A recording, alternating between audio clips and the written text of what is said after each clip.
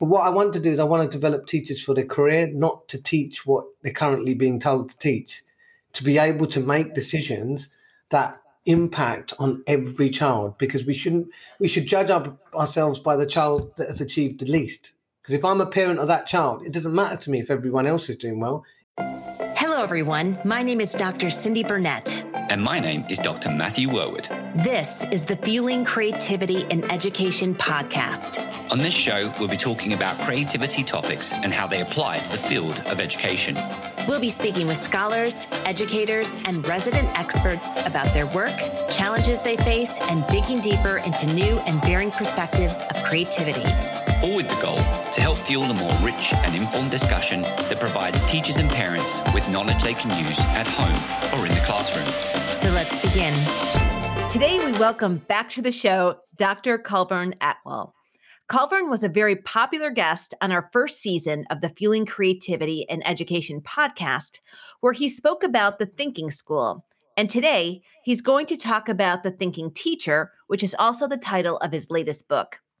Dr. Atwal has been teaching in East London schools for over 20 years and is currently principal of 2 large primary schools. He has spent his entire career focusing on teacher learning, and his doctoral thesis investigated the factors that impact teacher engagement and professional learning in schools. Welcome back to the show, Kulvarn. Thanks for having me, Cindy. I'm really looking forward to the discussion. So tell us a little bit about why you decided to write The Thinking Teacher after you wrote The Thinking School.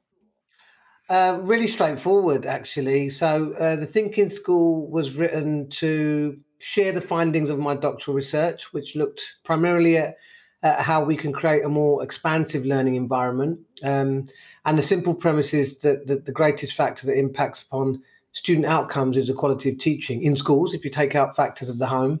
And so if leaders can focus their energies on promoting really deep, reflective professional learning experiences, then we create this dynamic learning community, what we call the Thinking School. Now, once I'd written the Thinking School and it was popular amongst many school leaders, I was asked a question: what do teachers do who want to work in a thinking school but don't have leaders who promote a thinking school? And I said, well, they can aspire to become leaders of thinking schools in the future. But they said they didn't want to wait. So what I decided was that rather than focusing on school leaders who often have become leaders in more hierarchical learning environments, which is much more about monitoring, compliance, control, why don't I write a book for teachers early on in their careers or experience, it doesn't matter, to enable them to take charge of their own professional learning and create professional learning opportunities for themselves despite the learning environment that they are in. So essentially, this is written for the workforce. I don't know if I've mentioned the book. It's like a call to arms to the workforce to take charge of their own professional learning. In England currently, 33% of teachers leave by their 5th year of teaching, and that is a tragedy because they come into the profession to make a difference. So we're not getting the best out of our teachers, and I've written the book to give them a toolkit to transform their mindset and improve their practice, so they become more confident, they become more reflective, and they're able to develop themselves so they can withstand some of the pressures of the profession. This actually reminds me of a conversation we had with a STEAM educator here a few weeks ago. And she was talking about how teachers often, they want to grow, but they feel like there's nowhere to grow. So what you're promoting is to have educators take control over their own learning so that they can grow in meaningful ways themselves. Absolutely. And the key to that is there's research, some research actually that came out from Chicago, a study in 2016, which Kraft and Pape, if anyone's interested, which argued that in many education systems, teachers make really strong accelerated progress in their first year and their second year, and that this tails off in their third year. But in the best schools, they continue to improve year after year. So the premise is, if you are in an environment in which you are not perhaps getting opportunities to engage in really strong professional learning activities, I'm arguing that if you follow some of the advice in the book, is you can take charge of your own professional learning and you can create opportunities for yourselves. And that might be through collaborative peer learning. It might be taking opportunities for coaching, but simple activities like reflection in action while you're teaching, reflection upon action once you've finished a lesson. Because I believe I'm a better teacher today than I was yesterday, and I'm a better school leader today than I was yesterday. And I don't think I'd be in the profession if my professional learning just stagnated in year three. And the greatest resource in our schools is our teachers.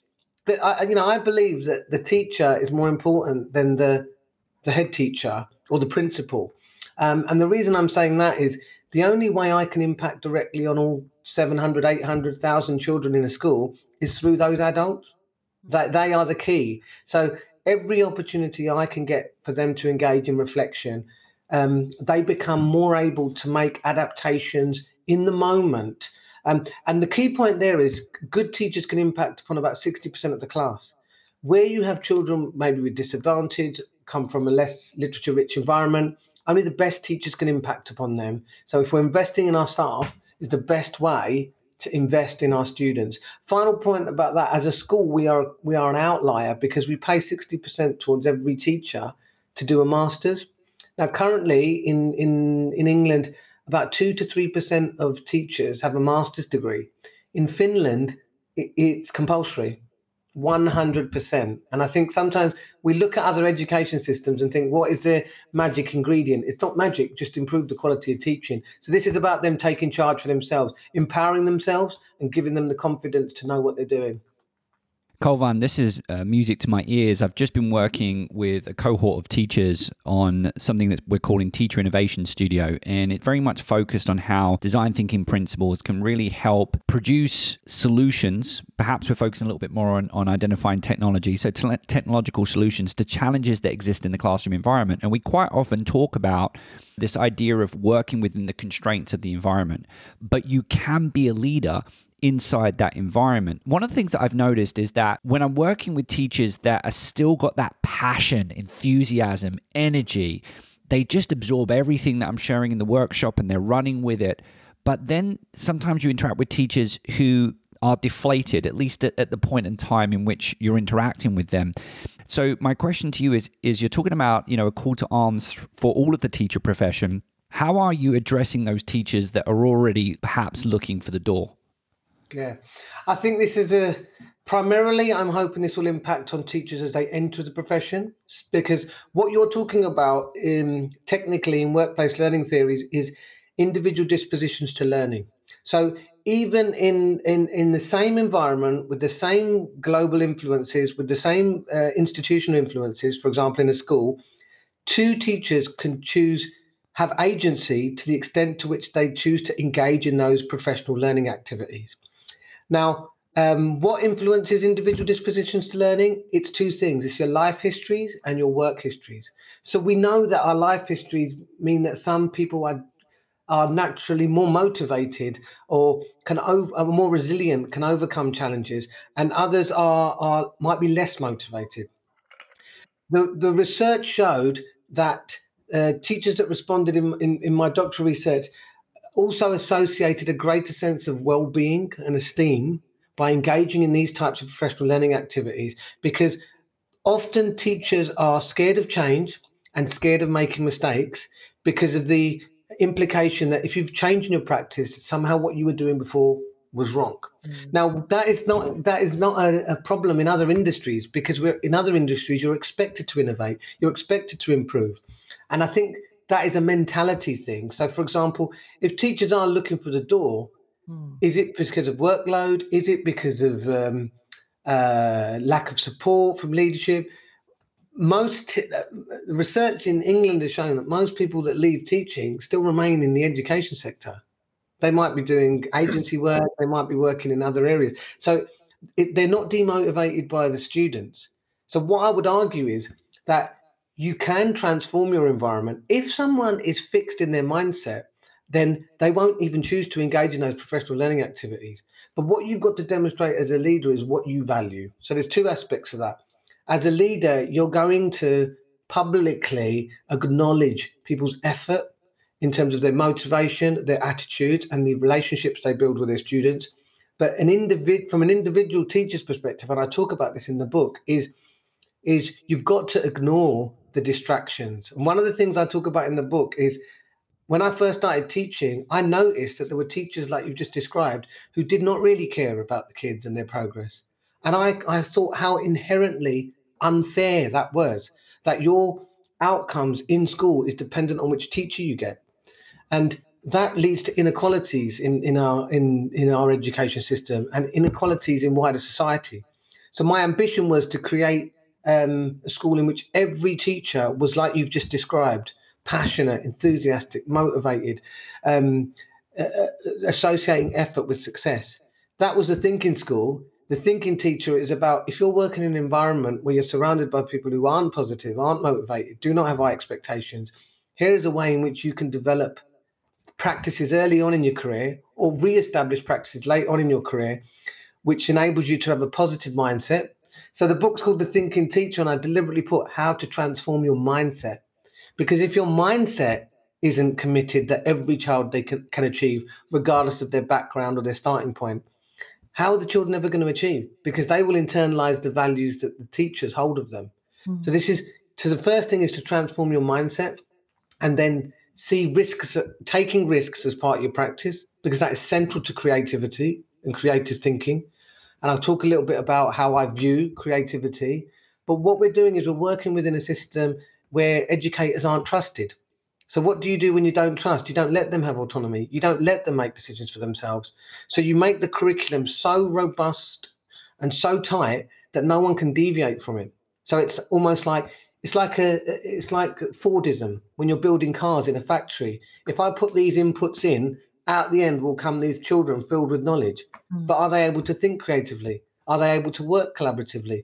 Are they able to demonstrate the skills that are required in our future society? And that this is a real big challenge. But what I want to do is I want to develop teachers for their career, not to teach what they're currently being told to teach, to be able to make decisions that impact on every child, because we should judge ourselves by the child that has achieved the least. Because if I'm a parent of that child, it doesn't matter to me if everyone else is doing well, if my child isn't well. But what you've got to do is we've got to take that pressure off teachers.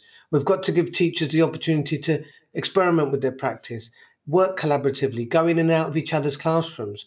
And so there's lots of activities in the book that I've said, despite your learning environment, you can do this or you can do that. So, Kulvarn, I want to come back to the pandemic a little bit, because I think the pandemic, we've spoken about this on the show many times. The pandemic really, I think, showcased the creativity that exists in the teaching profession. And at least within my network, I felt that every teacher I knew, and also to a certain extent every parent that I knew who was in a position to do this, really felt kind of motivated to get through this period collectively as a community, making sure that we make progress in educating our students, making sure that they don't fall too far behind. And I was really hoping that after the pandemic, that perhaps that relationship, that connection with creativity, with agency, because there wasn't actually a script, or you wasn't trained on how to do it. I think agency was a big part of everyone trying to navigate the new technology and engage students at a distance. But my worry is that we've kind of come out of the pandemic and we're in danger of kind of falling back into old habits. And I was just wondering, like, as a principal, have you been able to leverage, if you agree with me, have you been able to leverage some of the creativity that came out of the pandemic with individual teachers? Or are you starting to see the fact that we are going back into that rhythm a little bit? I think it's possible to do that at a micro level, at an individual school level, to say, look at how you innovated and developed and adapted and transformed your practice so quickly with that autonomy and agency. And I draw on 1950s Japanese economic models, which was actually fueled by the American economic revolution after the Second World War, which argued that with greater autonomy comes greater creativity. So what they did is they agreed with workers what the end goal was, and got rid of these line managers and middle leaders who are there to monitor. Because what happens eventually, if there's a over emphasis on a culture of monitoring and compliance, teachers stop bringing their brains to work. Now, you're describing what teachers were able to do when they were given that autonomy to use their experience and creativity and collective understanding to meet the needs of their students.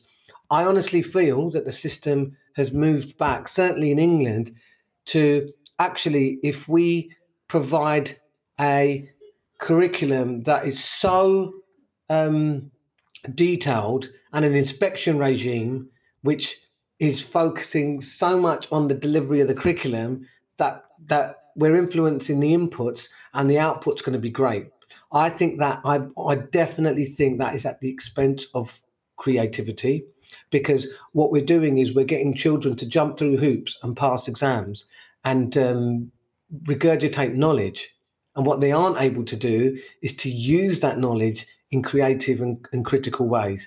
And I think, I would really prefer to have given a more positive response, but I don't see that at the moment. What I do see is green shoots of individuals and small groups of people who are pushing to identify examples of curriculum around the world. I think the Germans are doing some work on this.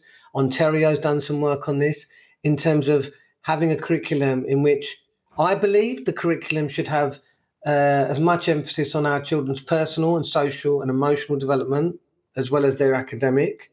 And the other thing is that creative and critical thinking and risk-taking should be at the center of that too. Final point about students. Students never fail to surprise me, because children learn more between the ages of 0 and 3 than they do at any other time in their lives. And so they are natural born learners. So it almost as if the first time they begin to see themselves negatively as learners is when they start school and they get feedback and they're told they're not doing this right or they're not doing that right. And that's very important, because how you see yourselves as a learner is the same for teachers.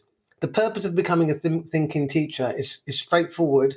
And the OECD work in 2016 looked at this. They argued that we need to develop confident teachers, and one of the ways to do that is to develop teachers who are willing to innovate. So basically, we want creative, however you want to describe them, teachers, practitioners, facilitators, thinkers. Because if they aren't thinking creatively, how are they going to? How are we going to expect them to nurture that in their students? Well, that really builds on my next question, which was, do you think a thinking teacher is a creative teacher and vice versa? Yeah, so I do.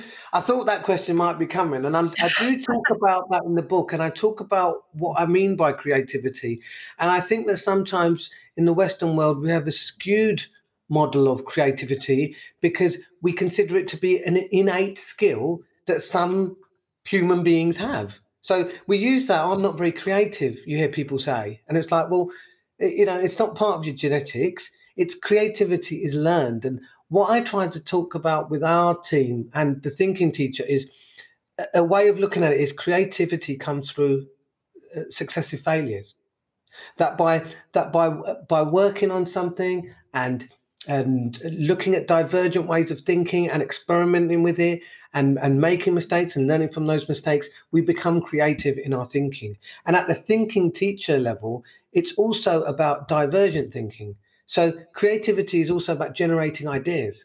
So, sometimes I might come up with an idea that people think is ridiculous, but it's only by generating ideas that you reject because they're ridiculous that you are more likely, the more ideas you generate, the more likely you are to arrive at a novel solution, which I see as creative and divergent thinking. But if the curriculum is just delivered to a child, they are not engaged in that because they see learning as learning facts rather than producing something, making something, creating something. So absolutely 100%. And not just because I'm on this podcast. Yes, the thinking teacher is encouraged to learn from the mistakes, make successive failures. And so the move I would describe as we consider in this country, Isaac Newton discovered gravity because an apple fell on his head. or we have this picture of creativity as a light bulb moment. I think that's really skewed because he was probably working on that theory for many, many years. Apple didn't fall on his head and he discovered it. And I think, and I use the example of we have an English designer, inventor who James Dyson, who invented a specific type of vacuum cleaner, and he's argued that that was his 2,456 prototype. So by going through that many prototypes, he comes to this creative model and this creative product. And I also think that we have to think about pupil motivation and pupil engagement. And there is a lot of people in this country who are not interested in, particularly in older students, 14, 15. They think, why should they have a voice? Why should they have to enjoy the learning? I'm the expert, I'm the teacher. They should just sit there and listen. And I'm like, I couldn't do that. And adults couldn't do that. So why are we expecting our students to do that? So creativity is about well-being for our teachers, motivation, engagement, being passionate, and then developing those same skills in the students that they are teaching, rather than students who are bored or not engaged in their learning. So, Kulvarn, so many of our guests have talked about agency, and you're talking about agency with students as well as teachers. And I'm wondering if we circle back to teachers having this professional learning, do they get to choose the kind of professional learning that they have? That's my first question. And my second question is, does that also give students the opportunity to learn in different ways as well? So you have to have an element of teacher choice in their professional learning, because otherwise they're not driving their learning. Now, some of the activities I talk about are generic activities. So I talk about peer learning, I talk about lesson study, I talk about action research. Now, I do not determine the individual topic that the teachers engage in, but what I might do is provide an overview. So one of the things we looked at over a term was creativity and imagination. Let's look at models of creativity and imagination. Let's look at different examples of what's going on around the world. But if you're working with 4-year-olds and you've got a specific cohort, you need to have some agency over the area of practice that you are investigating through the lens of creativity and imagination. Now, if I'm part of the agency over what I decide to learn about, I'm going to be more invested. All right. So my job as a principal then is to give them the tools and the support and the time out of class, or the cover in their class to support them, to enable them to investigate that research question. So the problem often with schools is the principal is just so directive over what that professional learning is, and the challenge for many teachers is if we're becoming a profession in which teachers are being given less agency or autonomy, and the reason they're doing that is because it's believed that they're not trusted to make decisions for themselves, we are going to impact upon our students, because we're not going to produce teachers who are capable of adapting the teaching, of making decisions in the moment, and that will impact significantly on students' motivation and engagement. And so this is crucial, because what I'm arguing for these teachers is if it's, and I don't say it in quite those words, but find the school that's right for you. Not if you're not being given the opportunity to develop, you can find an environment in which you are given the opportunity to develop. Last time I spoke to you, we were talking about potentially scripts of teaching. That is disempowering. I've got no problem with providing lesson resources, but would we be expected to learn as adults from a script? No, we engage in dialogue, don't we? We engage in discussion. We share ideas. That's no different for 4-year-olds. This thing that 4-year-olds learn somehow in a different way. So I would say the best learning currently in England takes place for 4-year-olds, because they're learning through creativity and they're learning through play. As soon as they hit 5 in year 1, they're expected to be at desks and tables. So one of the things I laugh about is this: we've got this promotion of teacher at the front delivering, children sat in silence in rows listening. Now, What other industry could we say is working in exactly the same way as it did during the Victorian era? Honestly, it's like, are we seriously thinking that all these years of evidence suggest this is the best way to enable children, natural born learners, to engage in learning? And so part of me writing the thinking teacher is, for example, I've got 3 kids of my own, and um, I know that education and the expectations on schools changes, but certain things don't change, which is the importance of the teacher. The teacher is crucial on the front line in terms of making decisions in the moment and after the moment to review the impact of their teaching on those students. And if I can empower a reflective teacher who's discovering for themselves, that is what I want them to do for the children. So the reason I'm saying that is, if someone tells you what, I don't know, Pythagoras' theorem is, and you've learnt it by rote, you can use it. But if someone tells you why Pythagoras' theorem works, and you've discovered that for yourself, and you can see it and you picture it, you are then making patterns in your learning. So if my teachers are discovering that certain strategies work because they've experimented it and trialed it with their classroom, that becomes embedded part of their practice. It's powerful.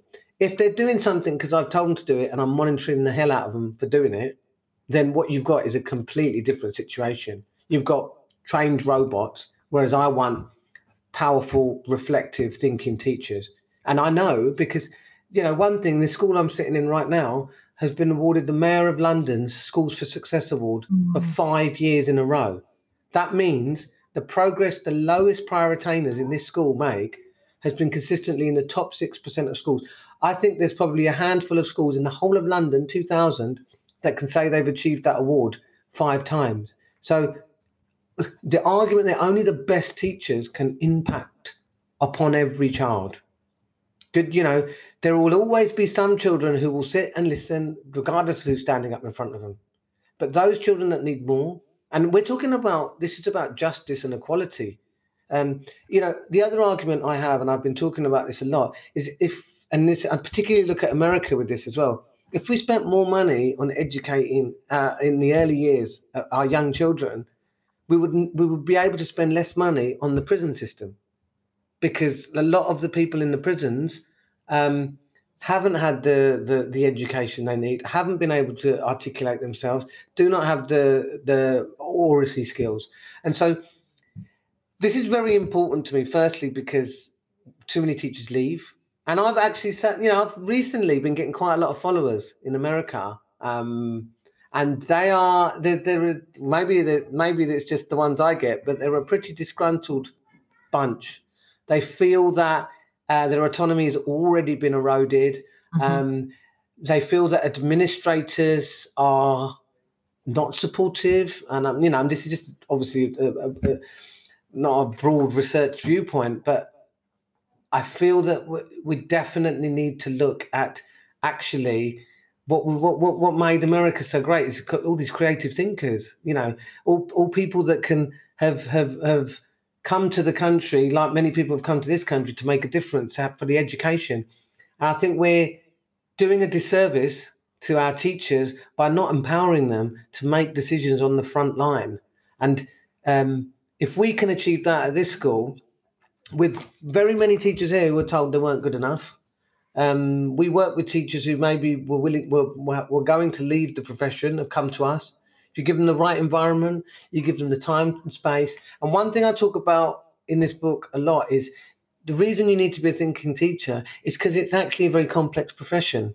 And I'm not saying working in Walmart or working on a building site isn't difficult and challenging, but it's not as complex because it's more straightforward to deliver the role. Whereas working with 30 children, you made the point earlier that I will meet a child, and I met a child last week like I've never met before, and that happens all the time. Children are unique, and so one size does not fit all, and that's why you're only going to go so far in your education system if you're going to be controlling teachers and monitoring teachers. They will stop bringing their brains to work and they will just comply. That isn't what our students need. They need creative thinking teachers, and leaders who can foster the conditions in a school that encourage that. So, Kulvarn, you've been on the show before. We've asked you this question before about the 3 tips, and we're going to challenge you to come up with 3 different tips. And guess what? Before we publish this, we're going to go back and check and make sure you're not repeating a previous tip. All right? Well, I won't even remember. So let's see. I'll make it easier for you. What's your 3 tips to promote creativity in teachers? Oh, right. That's probably even easier. 3 tips to promote creativity in teachers is look outside your classroom. So get into as many other people's classrooms, read as many different things as you possibly can. Go and view every possible aspect you can. Number 2, take as many risks with your practice as you can. Trial as many different things as you can. And the reason I say that as a principal is, what's the worst thing that can happen? You lose a child, right? And that isn't going to happen very often. You can do innovation and risk-taking in your classroom in a safe way. And the third one is, don't be afraid of falling over. Don't be afraid of getting things wrong. Don't be afraid of making mistakes. Don't be afraid of teaching lessons that don't work, because the beauty of teaching is they'll be back next day, they'll be back next week, and you're given another opportunity. And be yourself with your students. Tell them what you're doing, and tell them why you think it's creative. You'll enjoy your job more. You'll be more motivated, and you'll be able to stay in the profession a lot longer. And your students will really appreciate it. Well, Kulvarn, thank you so much for coming back on the show. And we really appreciate your insights, and we love learning new things from you. So if you like this episode, we hope that you will share it with a friend or colleague. You can also find Kulvarn on Twitter at The Thinking School. And you can also search his name, Kulvarn Atwal. You can also follow Matt and I on Twitter, and we'll have Twitter conversations about the thinking teacher. My name is Dr. Matthew Werwood. And my name is Dr. Cindy Burnett. This episode was produced by Creativity and Education in partnership with warwoodclassroom.com.